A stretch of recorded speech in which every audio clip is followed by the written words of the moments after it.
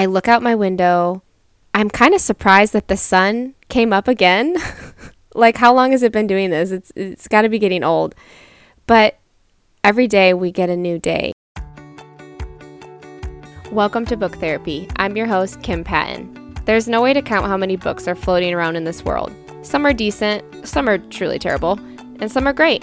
Today we're going to take a deep dive into one great book. Together we will discover gems of truth and encouragement to help you face your current season of life. I'm ready. You're ready. Let's get this party started. Hello. Welcome to another episode of Book Therapy Podcast.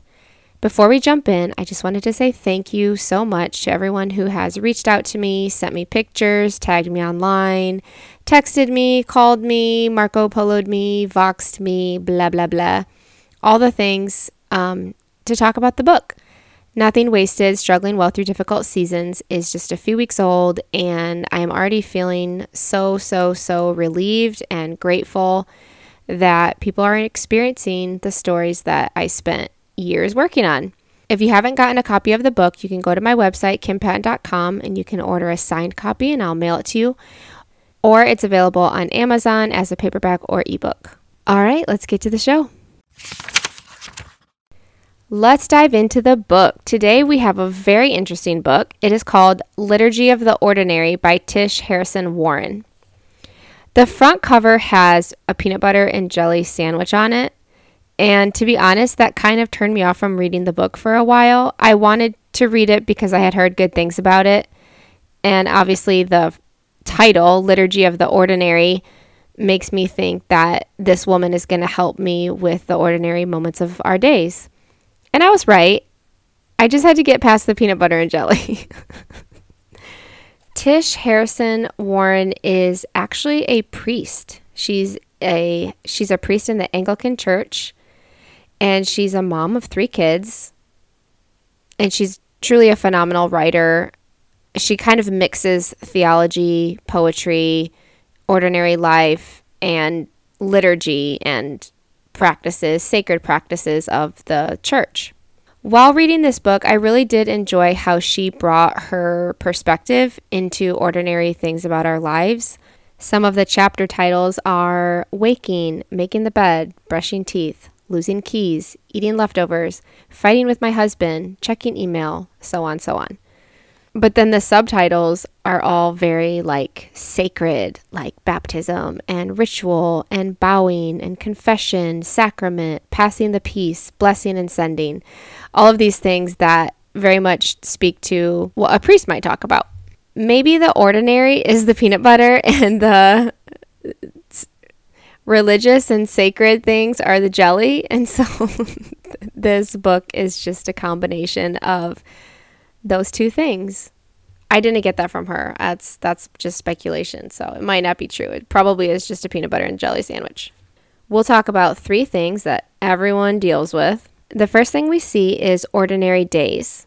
Of course, she talks about food because when we're talking about the ordinary, food is one of the most, she says, necessary and forgettable things about our life. I like that phrase, necessary and forgettable. I'm not really a foodie, but I do love eating with people. I think food and fellowship together is like a beautiful combination. One of my favorite things about being a mom is sitting down with my family and eating. And there is like a blissful 1 minute at the beginning where I just look around and I'm like, yes, this is what I love. This is what I wanted, to be together with my family, eating and talking. However, that doesn't always last very long. I love how she brings a leftover meal to this chapter as a little boring and even warmed over again and again, but it's nourishment and it's what God has provided for her that day. And she chooses to see the beauty in that. My favorite phrase from this chapter is when she says, "How should we respond when we find the word perplexing or dry or boring or unappealing? We keep eating, we receive nourishment, we keep listening and learning and taking our daily bread. We wait on God to give us what we need to sustain us one more day." The concept of our daily bread is so simple, but it has really helped me get through some hard times. I don't have to get through the week. I don't have to get through the month or the year. God gives us what we need for the day. I always go back to Lamentations where it says that the Lord's mercies are new every morning. I've never felt that more than when I'm going through hard times. I look out my window.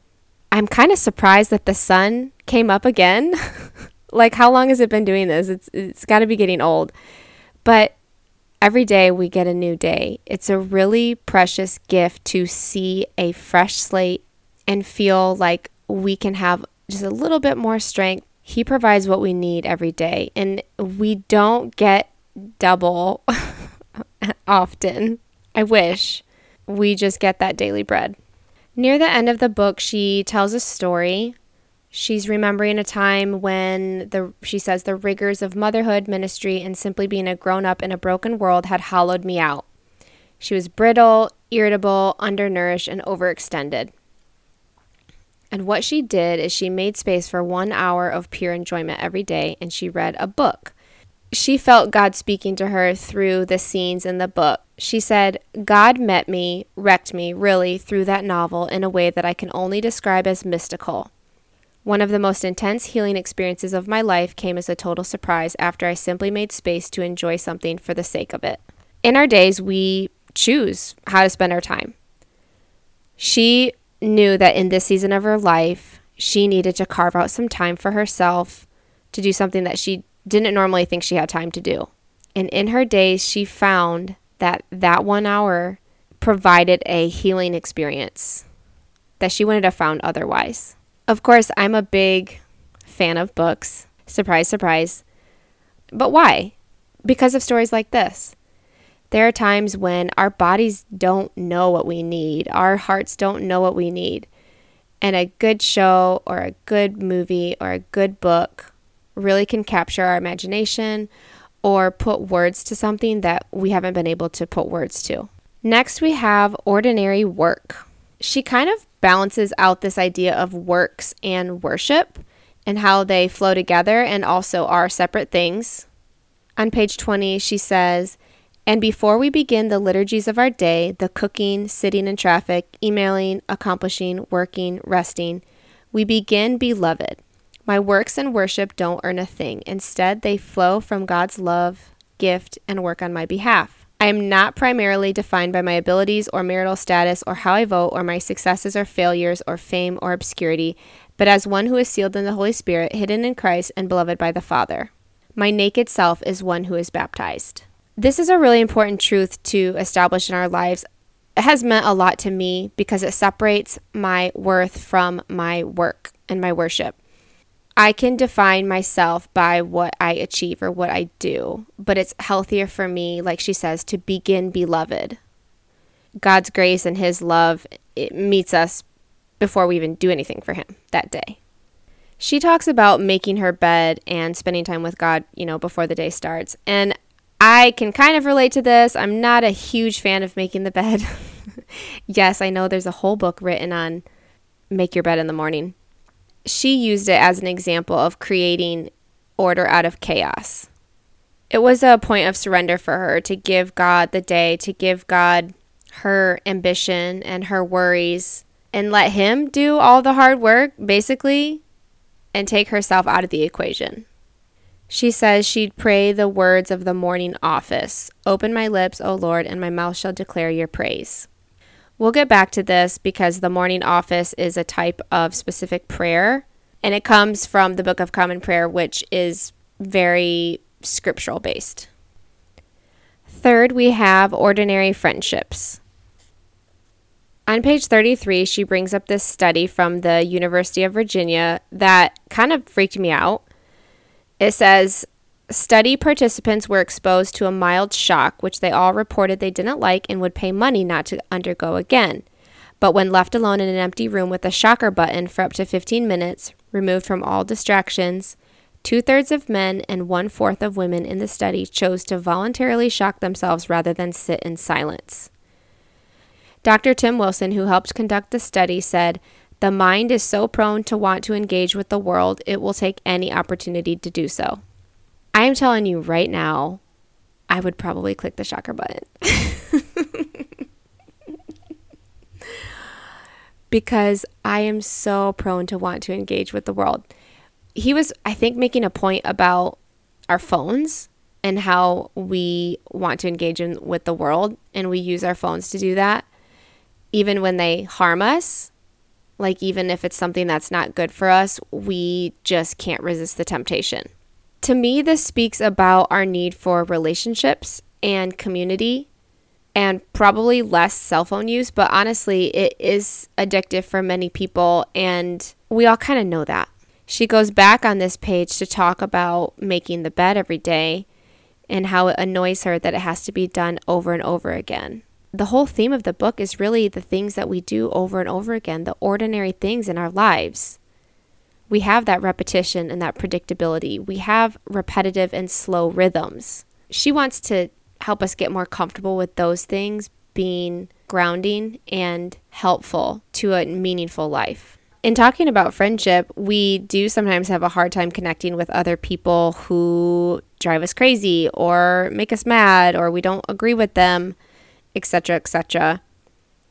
Here's what she says on page 54. When the day is lovely and sunny and everything is going according to plan, I can look like a pretty good person. But little things gone wrong and interrupted plans reveal who I really am. My cracks show, and I see that I am profoundly in need of grace. But here's the thing. Pretty good people do not need Jesus. He came for the lost. He came for the broken. In his love for us, he came to usher us into his foundness and wholeness.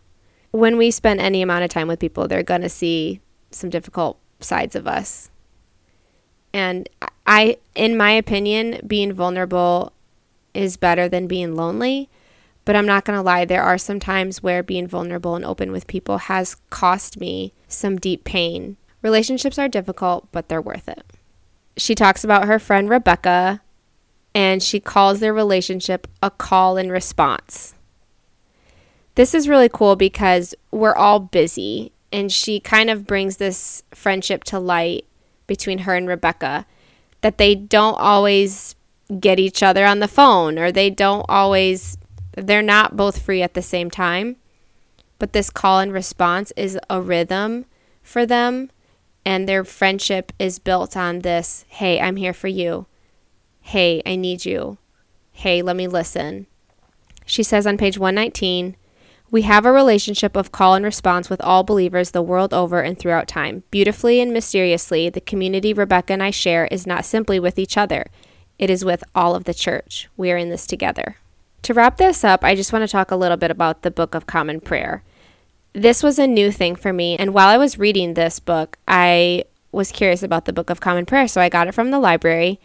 It's big. It kind of looks like a hymnal, and half of it is just the Book of Psalms. I think they call it something fancy, like the Psaltery or something. I don't know.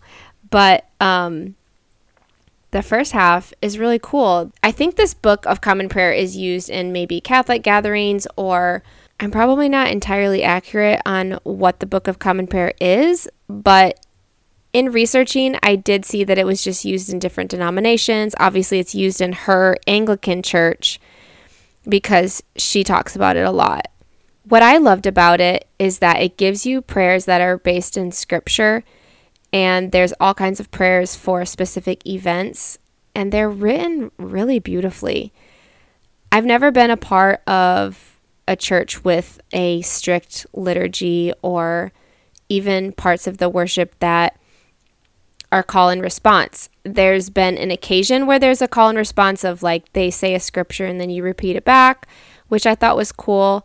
But when I hear other people talk about their churches that are more liturgical, I'm like, I've never really experienced that. So I enjoyed leafing through the Book of Common Prayer. I think that it's really cool to see communities come together and say one thing. Church to me is a very healing place because I go there to be reminded of the truths of my life, what I believe. And having everyone in the congregation kind of say the same thing together helps make me feel like we are in this together and this is what we believe and we're not going to give up. Thank you for listening to another episode of Book Therapy. Once again, today we talked about Liturgy of the Ordinary by Tish Harrison Warren. I definitely recommend this author because she has a newer book out, Prayer in the Night. I haven't read it yet, but I've heard great things about it. And it kind of covers more grief and sorrow and questioning. And it's written for those who are up in the night feeling some really deep and heavy things. I'm sure it's been really helpful to a lot of people, and I would love to check it out. All right, see you next time.